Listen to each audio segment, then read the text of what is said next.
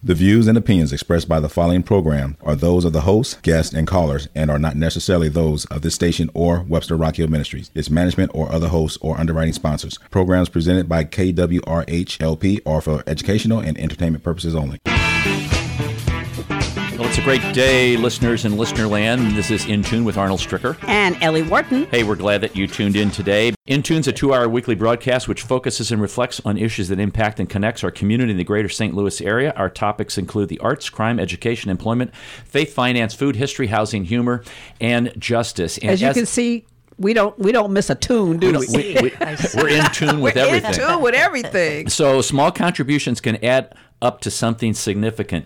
And that is a great statement for our guest today, Jan Burmeister, who, let me give you a little rundown on Jan, folks. No, I don't think I don't think there can ever be little and rundown views when it comes to Jan. She's amazing. Opposite statement. She wrote Press Kits for James Dobson and Focus on the Family. Press Advance Team for President Gerald Ford. Worked in President Carter's administration at the White House. Helped start up Pastor Jack Hayford's radio and television ministry, Living Way Ministry in California.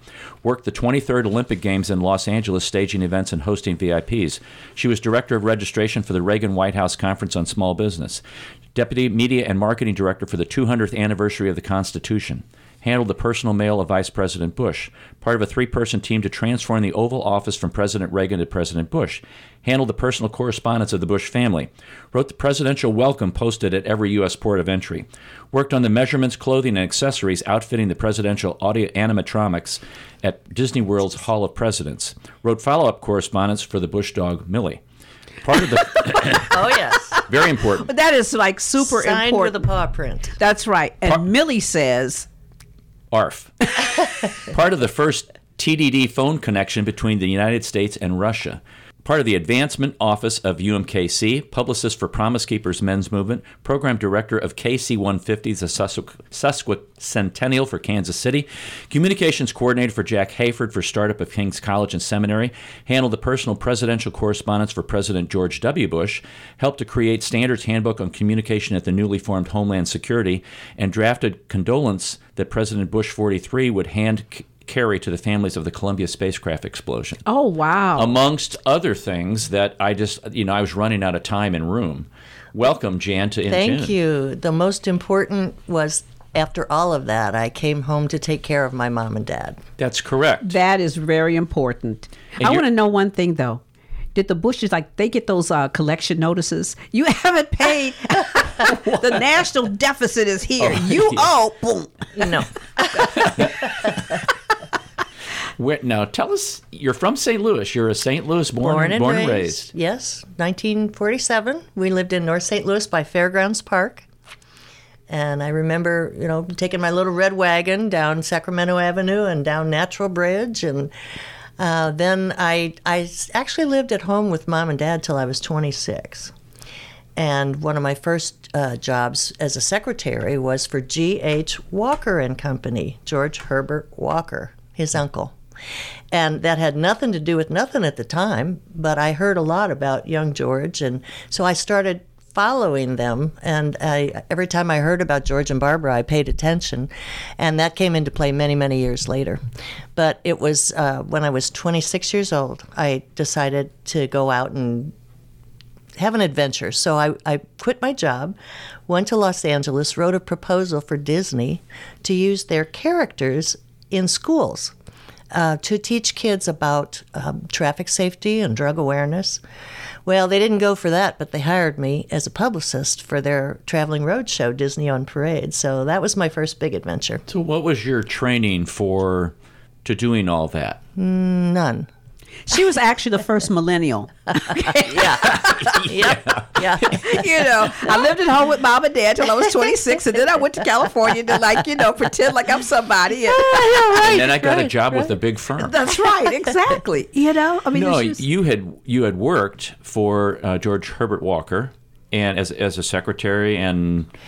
Well, I worked for the investment firm here in St. Louis that his uncle owned. Okay.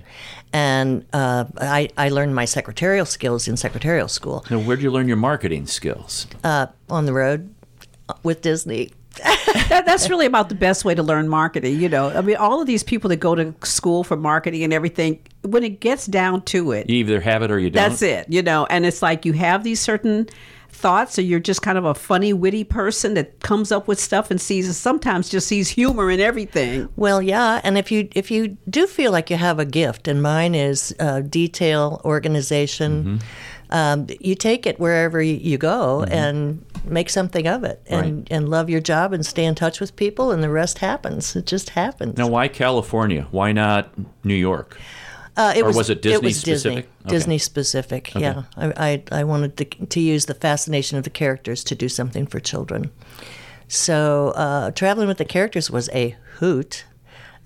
Mickey and Alice were kind of always fighting, Alice in Wonderland and Mickey Mouse. And That's funny. Alice, why don't you do this? Right. and I did have to wear the costume a couple of times. Are those costumes like really hot? Oh my goodness, you can hardly breathe in them. But there are so many rules. You can never be seen without your head on. Well, that would be traumatic. Yeah, it's like, what happened to Mickey's head? Yeah, It's you know, small. it's gone. It's a human head. Well, the thing of it is you think about it, you're down here and the head is up here, so you take the head off and then like you're a headless character. But Mickey and Minnie, you're actually inside. You're looking out the eyes. Really? Yeah. And breathing you have to learn to breathe inside. Oh, I would think that down in those hot climates, Yeah. sticky. Ooh. And the 2 times I wore them, I was just sitting. I was posing for an ice carving in Nashville, and then I was riding the Zamboni in St. Louis as Minnie Mouse. But the kids that wore these had to dance, so they had to really learn to control their breathing. It was a very interesting time. Wow. I bet.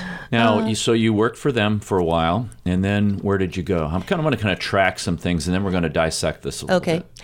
Well, when the show closed, the Disney on Parade show closed, it was a partnership of Disney and NBC. NBC, the gal and the guy that were running all of our logistics for Disney on Parade went into show business bookings, and they hired all of the publicists from Disney because we were all without a job. So we went to Brazil and produced a cultural musical from Brazil. We did ice shows and Lipizan stallion horse shows. Ooh. Yeah, The Lipizans, Yeah. they are fantastic. And the Brazilian show we brought up from Rio, and it was supposed to be here 2 years. So I sold my car and packed up my apartment. And 2 months into that tour, the backers in Brazil backed out. So I found myself in Washington, D.C. without a job. And I'd never been to D.C. So I thought, well, I'll just do some sightseeing. And some friends of mine were having dinner there. They were in town from Los Angeles. So when we went to dinner, there were some people from the White House there.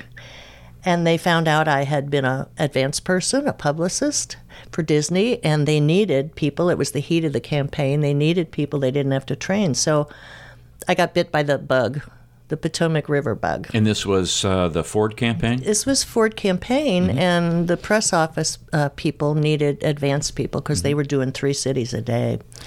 So that was my first real experience. And so dumb was I politically that after Ford lost, I went to Jody Powell in Carter's office and asked for a job. Because I thought, sense, you know. serving your country, serving the White House. That's right. I had no clue. No political affiliation. Hey, I'm just No. here to do my job. No. And of course, the answer was no. So I got a job at the post office, the postal headquarters in statistical analysis division, and because I was good with numbers. And I did that for a while, and then I worked for General Scowcroft. They had an international consulting firm. That was 3 years. And then a friend of mine who I'd met at the White House said, you know, before you leave town, because I was about to come back to St. Louis, why don't you work at the White House? And I said, well, because I tried that once and it didn't work. And she said, no, take a typing test. So I went into the typing pool office and I passed a test, 80 words a minute, no errors. They hired me immediately because back then we had these old IBM Selectric memory machines and we answered mail 1 piece at a time. And we had different paragraphs we'd put together and write an open and a close, and then in an envelope, and out it went. Well, Before the days of cut and paste. before the days of That's cut right. and paste, this is all pre-computer.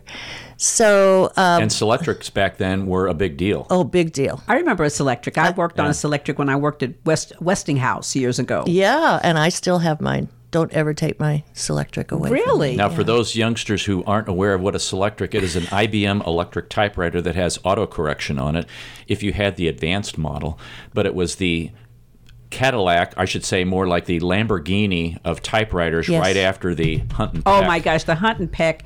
You just, but that's how I made my way through college, hunting and pecking and doing term papers for people that couldn't type. Really? Yes. Well, that was a big. That was a big deal. That's That a I was big over at deal. Wash U, and Big deal. I would stack them up, man. I tell you. Yeah. Before and- word processors. And the beauty of the Selectric was you could remove the typing font. Right. And I still have the 20 different typing fonts, and you could change the point type from 10 Yes, to that's 12. right. Those the were little different balls. balls. That's Yes. right. Yeah. The little balls. See? See, I told you. Yeah, we you know that stuff. That's right. When So- I went to school, I didn't have to eat ramen. I mean, my nieces and nephews came over the first time they saw my Selectric and said, "What's that? What is that?" It's a collector's item. Yeah, I can imagine that. Well, I still need a typewriter for filling out forms, and You do still need and I even typewriters. type on Post-it notes.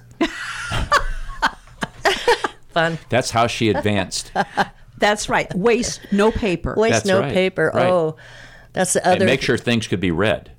That's the no, other thing. you wouldn't want to do that, would you? Heaven forbid. In government, why would that happen? That's the other thing that was instilled in me from little on. I watched my grandmother save grocery slips and use them for scratch paper, so I became Miss Frugal. And I recycle. To this day, I still wash out my plastic bags and reuse them. Well, you must know my mom because we have a sleeve where we save the bags from the grocery store and we reuse them to line our trash cans at home. And She's talking about you again now. I know. It's very true. But my mom is like that too. And she'll have stuff written all on little pieces of paper. It just like, Mom, here's a scratch pad. No, it's okay. Well, and that transfers to other areas of your life. That's how I ended up collecting and organizing and gathering. If something was maybe going to be used someday, it had a place. And I knew where to find it. So that skill of organization came in so handy especially when I worked at the Bush White House, because I handled things that required knowledge of every aspect of his life all the way back, and I had them, and I could put my hands on them. And we'll pick that one up because when we talked about that before the show began, I was very fascinated by that. It was like an encyclopedia closet. Yes, that it was. had all this information in it. It was. So you go from working now. You're working kind of in the Carter administration, Right. And what happens then? Well, that was over. He lost. And I thought, oh boy, I know some people that know the Bushes and the Reagans, so I'm set because I'm on the West Wing already. I know the ropes. No. That was my second political lesson. You dance with those that brought you and you kick the rest out. So I had to leave. And when I was in L.A. with Disney, I went to Church on the Way, Jack Hayford's church, and stayed in touch with him. He said, let me know how you're doing. And every time he was in town, I'd pick him up at the airport, take him to the convention. We would chat. I would fill him in. And he came in for the National Religious Broadcasters Convention, and I was about to lose my job at the White House. And I told him that. And I said, but I still have a few avenues I might try. And he said, well, the Lord's really telling me to start a radio ministry. And I need somebody to start that. Well, I didn't want to do that, and I didn't want to go to California. It was too far from Mom and Dad and home. And he said, well, let's pray about it. Very dangerous thing to do. So he said, we'll set a deadline by March 30. If you haven't gotten renewed at the White House, then you call me and you come to California. March the 30th, Ronald Reagan was shot. And I thought, Bush is going to be president. That's my in. Well, God doesn't kill presidents so that I can work where I No? He doesn't do that.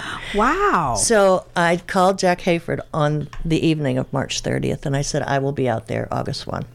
So I spent the next 4 years developing Jack's radio and television ministry from scratch. I had no money.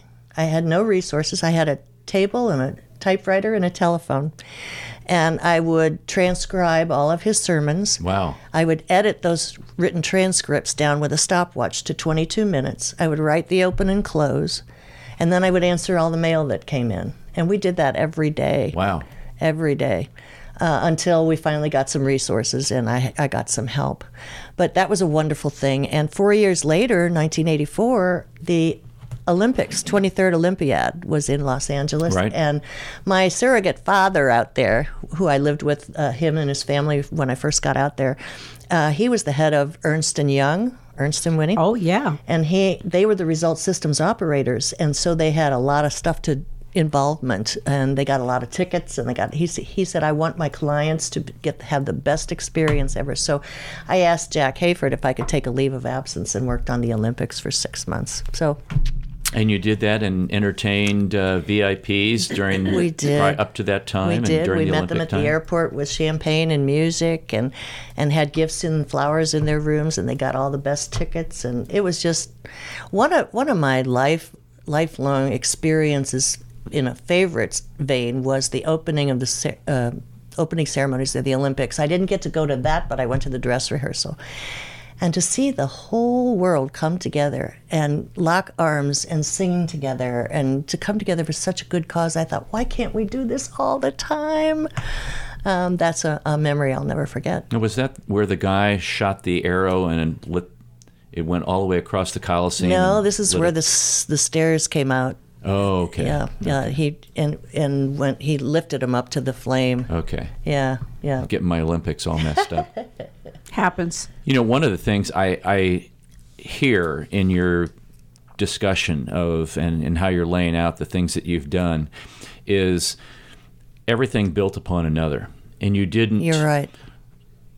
Dismiss skills or people that you had met. Connections, interpersonal relationships, the connection of people, how you've done things, it all kind of continues to build. And it's almost like it grows because as you moved then back to D.C., right? You were involved with the Bushes when he was vice president. In 1987, I finally decided I wanted to work for them. So I practically camped out on their doorstep. I got an apartment. It took me a year.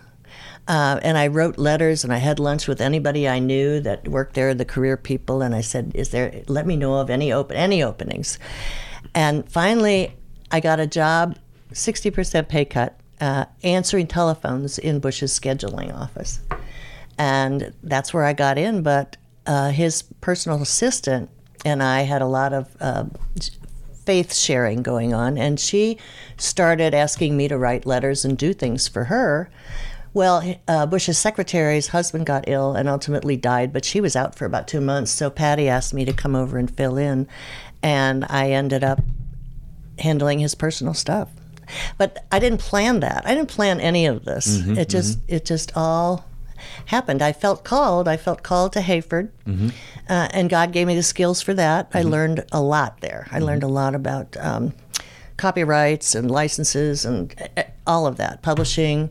But everything I learned along the way, it seemed I used in the next job. And right. I call it God's private university. I only went to college for a year.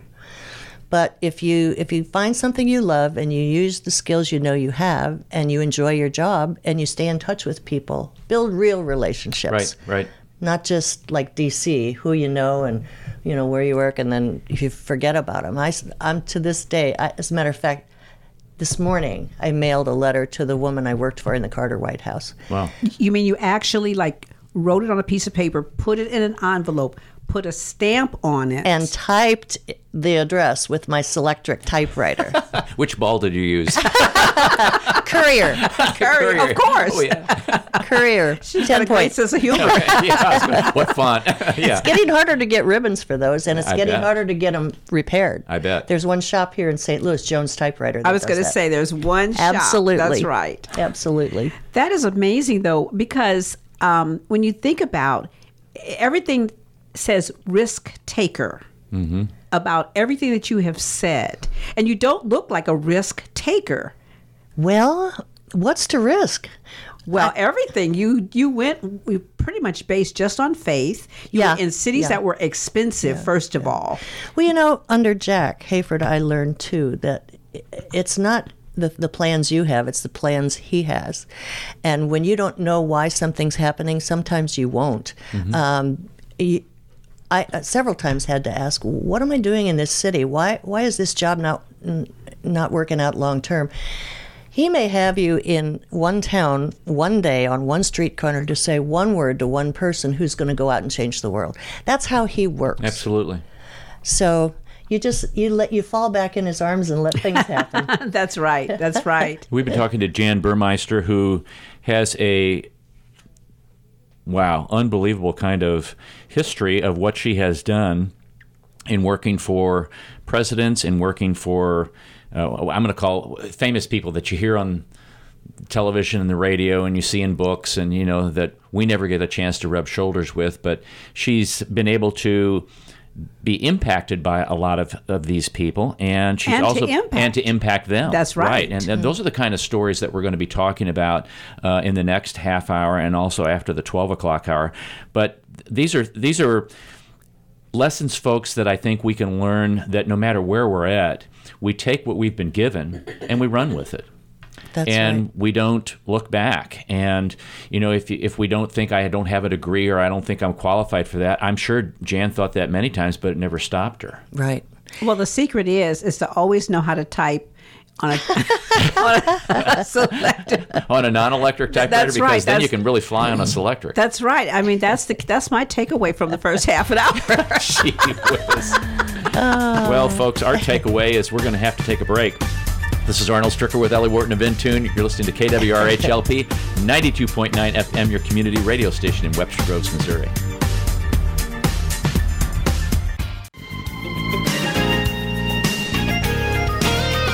Welcome back to In Tune. This is Arnold Stricker with Ellie Wharton. We're talking to Jan Burmeister. I think we're doing more than talking. We're having a big sit down talk, like a big powwow. Powwow. and it's a relaxed powwow. It is right. Nobody gets their head chopped off in the end. What? We all get to be winners. Yay! And there's no consolation trophies here. No. Everybody's a winner. Everybody. That's right. No, we're talking to Jan, who has had an outstanding and unbelievable, from our vantage point, at least from my vantage point, I think from everybody's vantage point. I mean, my goodness. When I initially read some of her stuff, I was like, what? Well, I couldn't believe that you got her to come all the way here to good old Webby G and to be on our little humble radio station. Well, oh, my goodness. We scooped all the other folks.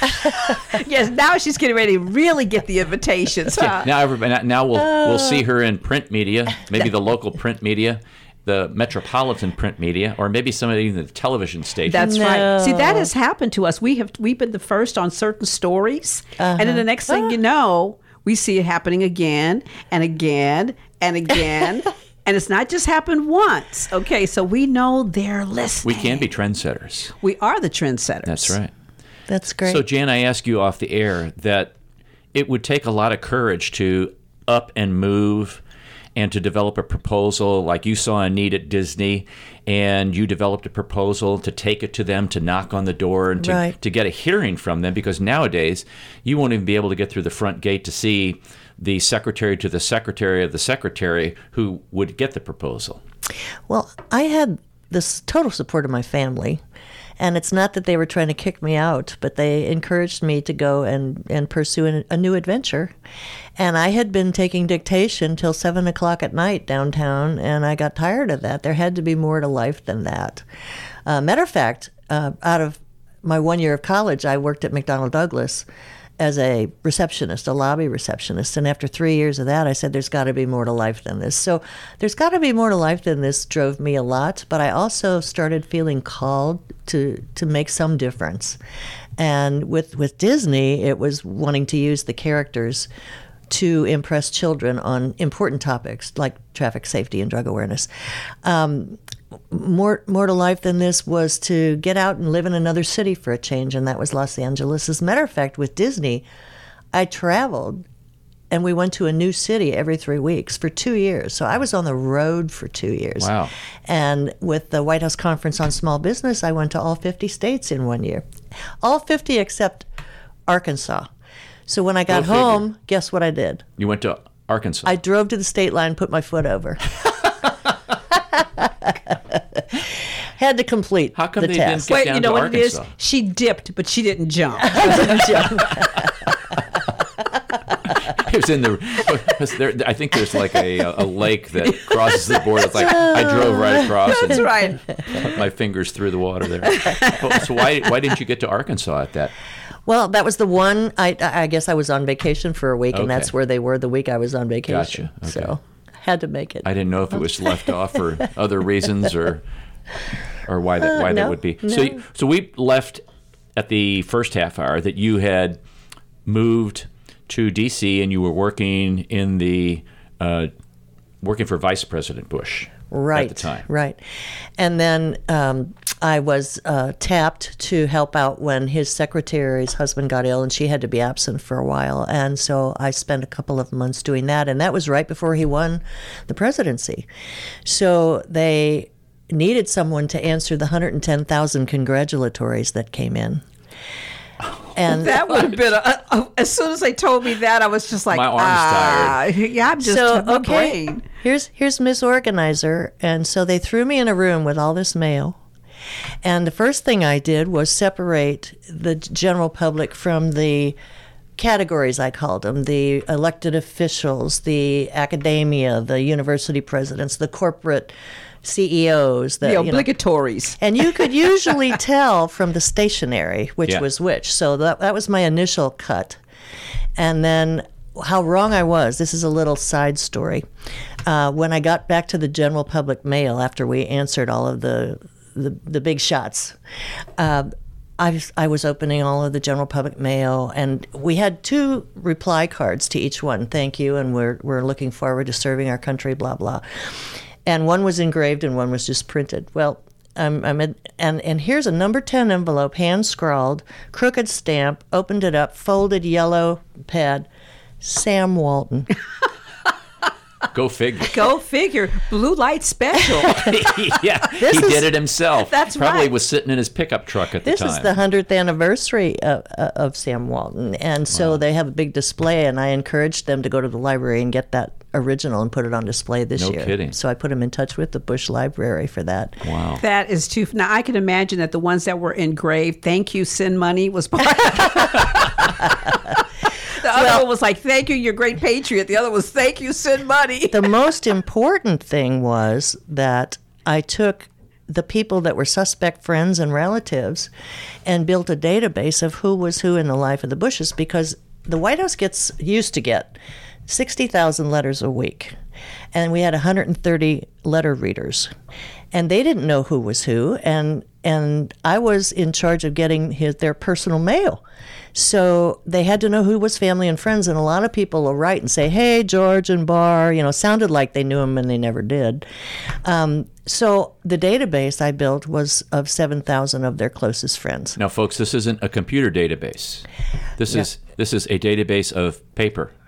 Well, Probably index cards or something like no, that, right? No, we actually started. They created a little program, a very simple, and I took their Christmas card list and started. Well, that database has been used all these years, and they used it for his funeral invitations last December. Wow. But But it now was- that explains why there was a certain person who was left off. See, I'm not going to You weren't invited? That explains it. yeah, who was who? I took Chris's invitation. He was on the list, but But it was so important to them because he was such a letter writer, and they both were. They both corresponded in that's what I understand. a lot. Yes, a lot. Handwritten. It was so important to them that that didn't stop just because they were at 1600 Pennsylvania. So we wanted the male readers to know, send us that one because Right. that's their former neighbor, or that's the kid's babysitter, or that was his former secretary at the CIA. So would you sit down with them and say, "Hey, do you know these people?" Or would you write them a note, or you have a list of Well, names? I took their Christmas card list, so I knew Okay. who they knew, and then there were groups of people that I entered automatically. I had lists of all of his former staff, his close staff at all the places, United Nations, every place he ever worked. And so I put all those in. I mean, I had 2 volunteers and 2 full-time people helping me, but Yeah, we answered a lot of, and then Millie's mail. So when Millie's book came out, kids. Millie wrote a book. It's called ARF. We pause for humanity. You should look on Amazon. You can still get it. Millie, it's called Millie. Okay. And it's a dog's life in the White House. Must be a dog to be a dog in the White House. You dog, you. You dog, you. What a dog life. So we needed a way to sign those letters. So we took Millie's paw and dipped it in ink. And Now, this is a very interesting story because it gets more involved. Go ahead with this. And then we had a rubber stamp made. We cleaned up the paw print and had a rubber stamp made of it. Well, that was fine on paper, but it didn't stick to photographs. So we had to go to the FBI office and use the fingerprint ink to roll across the rubber stamp, and that stuck. But it took a long time to dry. So we had Millie's photographs signed with this paw print with FBI fingerprint ink and drying powder. It's paw print. All over. She was paw printed by the FBI. Our tax dollars at work. Your tax dollars at work. So any given day, my office was covered with all of this, and people would walk in and say, "Was this part of your job description?" That was all, and all other things that you're asked to do. That's that last line. That's right, exactly. Now, you have an interesting story of the transition of the Reagan and Bush administrations. Yes. On the day that a new president is sworn in, the former president, soon to be former president, leaves the Oval Office at 10 a.m. And then they have coffee together and they go together to the Hill for the swearing in. We had between 10 a.m. and 4 p.m. after the inaugural parade, when the new president would come to the Oval Office for the first time, to transition that office. And maybe they wanted their family pictures on the credenza. Maybe they wanted a different statue over there. Maybe they wanted the pictures rearranged. And then their own stationery put in and their own things in the drawer, in the Oval Office drawer. Did someone even a different desk? No, Bush kept the same desk that Reagan had. Okay. They have that choice. But if the furniture movers would have been there if he had requested a different desk.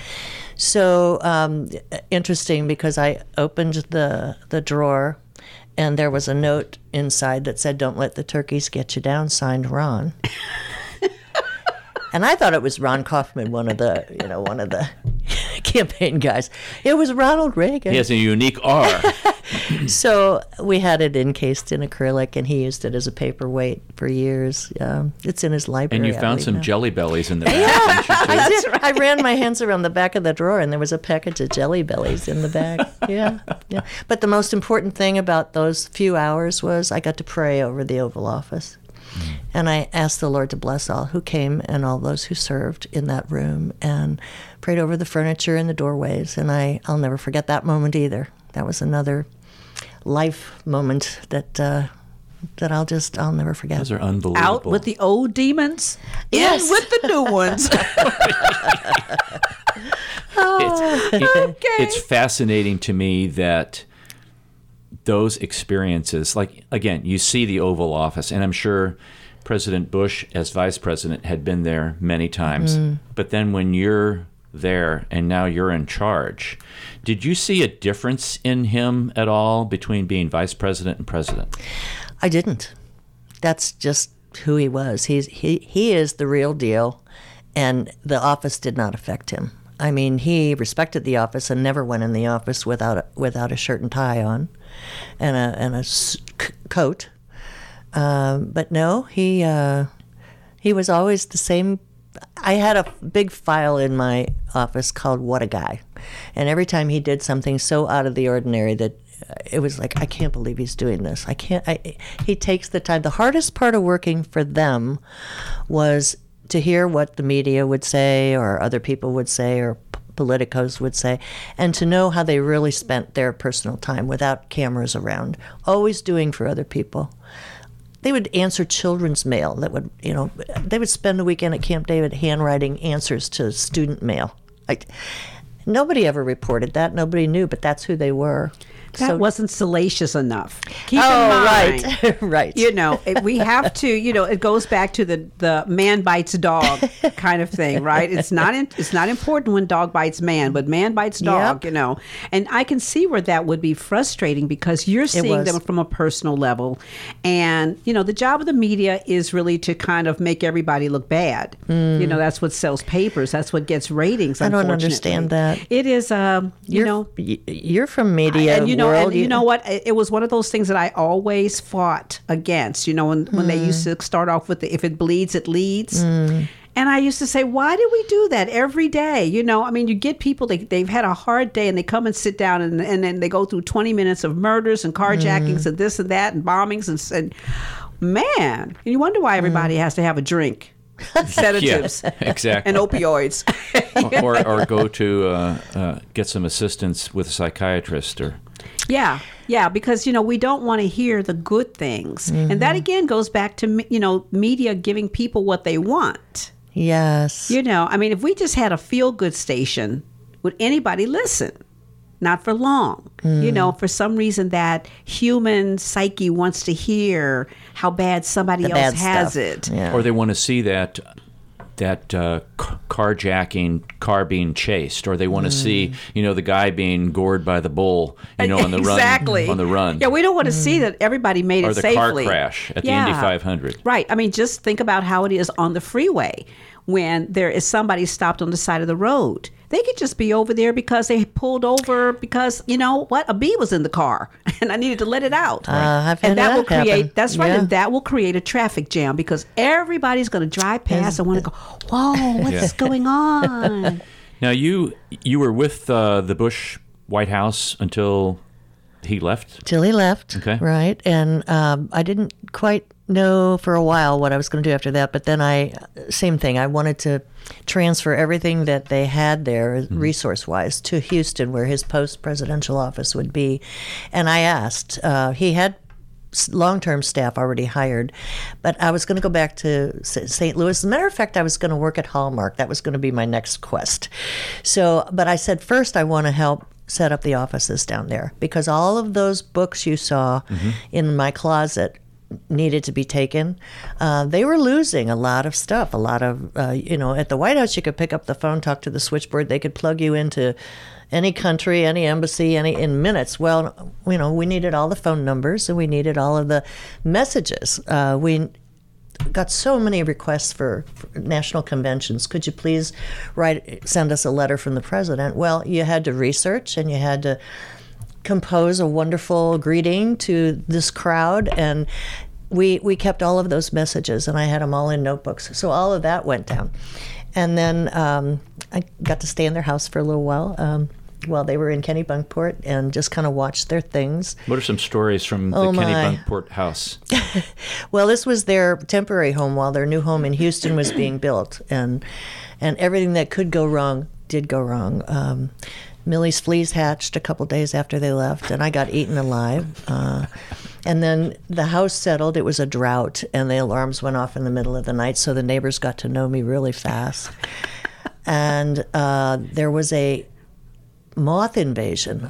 I would find moths on the ceiling of the kitchen, and I would spray them down, and they'd fall to the brown linoleum floor. I'd clean them up every day, and I finally asked somebody at the office, what's going on here? They said, well, there's some food open somewhere, and I looked, and it was da-da-da-da. There it was, a box of Millie's dog food. I was going to we blame it on the dog. And Yeah, that's I right. opened it, and yuck, you know, all the larvae. And moths just- yeah, oh, yeah. So I got rid yuck. of that. And then one night I was sweeping they had a sunroof with a roof on it, and two doors out of their bedroom opened out. And nobody told me that Secret Service had rigged all the doors and windows to lock when they close. So I was sweeping the pecan leaves off of this roof, and the wind gust came and closed the doors, and I'm locked out on the roof. Gee. And without any identification on her. Or communication. Nobody around, and it was a 14-foot drop. So I decided to try to climb up and over, because the front drop was probably only 11 feet, and it was onto grass instead of bricks. Well, as I'm coming over the top of the house, these cars are driving by, because people would drive by and go, this is where the Bushes live.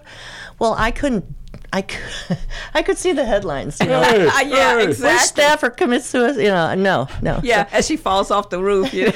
Waving at. So I went back to the bystanders. mudroom and I jumped. I finally jumped, and I remembered him talking about parachutes. When you land with your parachute, you know, you bend your knees and you buckle. Well, I did that and I landed, but I had to walk a mile to his secretary's house to get a key to get back in the house. Oh my gosh. And Linda opened the door, and I had dirt on my face and sticks in my hair, and she said, "What have you been doing?" And it was, "Don't even ask. Don't even ask." Yeah. Have you written a book about all of this? No. No, you don't do that. You don't? Oh, okay. I was going to say, because it just seems like a fun read Well, to me. if you have a federal job and an interesting job, you know, a lot of people write books about that. But when you have such personal experiences, you don't do that. You can't do that. No, I wouldn't. But it's fun to talk about. It is it's fun to listen to. And I was so privileged to be able to be a part of Bush's funeral last December. That was my last service to him, and using the database that we built years and years ago, we were able to get the people that needed to be at those two funerals to the funerals. He died on Friday night, and by Saturday, 7,000 emails had gone out. Wow. Inviting people to specific events, and to track that down when we hadn't heard back in 2 or 3 days, we started calling people, and they said, "I didn't get an invitation," and they were so upset or disappointed. And I said, "Look in your spam." That's right. Exactly. Look in your spam. Oh, there it is. So Can't blame the U.S. Postal Service anymore, can you? No, and again, that was handling their friends and their acquaintances the way they would have wanted them handled, and that was. Yeah, But- following up, like you said, is very important because they were they were feeling disappointed and hurt, Yeah. and there it was, like you said, in their spam folder. Yeah, that So- made all the difference to me in the world to be able to finish that last chapter. No doubt. No doubt. That is such an amazing story, you know. And the thing is that being here with you and just feeling your energy, you know, I can imagine that you were a very calming source within that grouping of people because you're very unassuming. You kind of had to be. I mean, there were I worked a lot of weekends and 14-hour days. And matter of fact, here's another side story. I would call my parents if I was going to spend the night at the White House, because if I was going to work till 10 o'clock and then be back at 7 in the morning, there was no... Right. And I had a couch and a refrigerator. So I'd call Mom and Dad and I'd say, "Don't try to call me. I'm going to sleep at the office tonight." And they'd say, "Are you going to be all right?" It was like the White House. 30 uniformed guards. I think so. That was kind of Yeah. fun. Amongst the other things that we don't know. But you know, there were often I didn't get to be in the West Wing during that time. I didn't have china cups. I had styrofoam.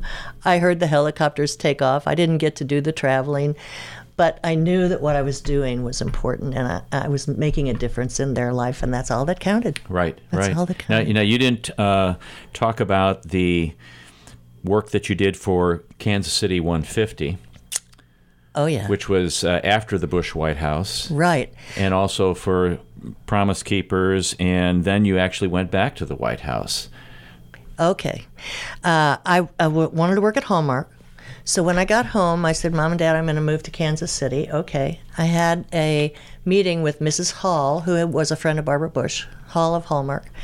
And she said, she introduced me to all the people at Hallmark. Well, they couldn't figure out what to do with me. They didn't have a slot that required the things that I had done. But she said, "Hang on, you know, we'll keep interviewing, we'll keep our eye open for something for you." Well, I ended up working at UMKC in the meantime, and then all of a sudden I heard Don Hall give a speech about Kansas City turning 150. Bingo. Make a difference. Use the stuff that I remember, the opening ceremonies of the Olympics. Those guys could put on a show for us. So I wrote a proposal, and I said, "You can either have a cake at City Hall one afternoon for the sesquicentennial, or you can have this." And I played a video of all of the events I'd worked on, the inaugurals and the Olympics, and they said, "That's what we want," and they put me in charge of it. Well, you know, we could hire you here in Webster because we're at the 150th anniversary of the Webster Grove School District. That's correct. Really? Yes, we are. And Arnold is a school board member. I'm retired, Ellie. And that means I'm tired. That means what? Well, and then when that was over, Jack Hayford had called and said, I have this seminary now, would you set up a communication office? I said, I'll give you 1 year. And I was going to go back to Kansas City and pursue Hallmark again. Well, during that year, 9/11 happened. So Wow. instead of returning to D.C., to Kansas City, I ended up in D.C. But that's another provision of God. He not only provided in my times of unemployment, but when I was going out for that 1 year for Jack Hayford, I tried to sublet my apartment. And it just didn't pan out. Well, God knew I wasn't going back. I've been on a 20-year detour. Because from D.C., I worked at Homeland Security and then came home to take care of Mom and Dad. So I still haven't made it back to Kansas City, but I plan to one of these days. So. Very interesting. The whole circular thing, how events move together. I wanted to read one thing before we went to break, and this is something that President George H.W. Bush wrote, Life Principles. Life is an adventure. Your life's been an adventure. Yeah. Develop and keep a genuine enthusiasm and zest for life. You know, that's what makes life enjoyable, and it doesn't become mundane or routine when you are filled with vigor and you have a zest for life. You know, it reminds me of we talk about soap, the soap Zest. You know, zest for life. It makes you feel invigorated. That's right. Oh, I mean, I'm feeling really supercharged just listening to your story. And that is just such an amazing story because it's really almost like a fairy tale story, the things that people dream of being able to do. And you've done them. Like some people would say one thing that you did would be, that's a great life, but you've done all these things. It's like, holy smokes, are you kidding me? You know, what is going on there? Didn't plan it. Well, we're planning to be back in the next hour to uncover more of this with Jan. This is Arnold Stricker with Ellie Wharton of Intune. You're listening to KWRH-LP, 92.9 FM, your community radio station in Webster Groves, Missouri.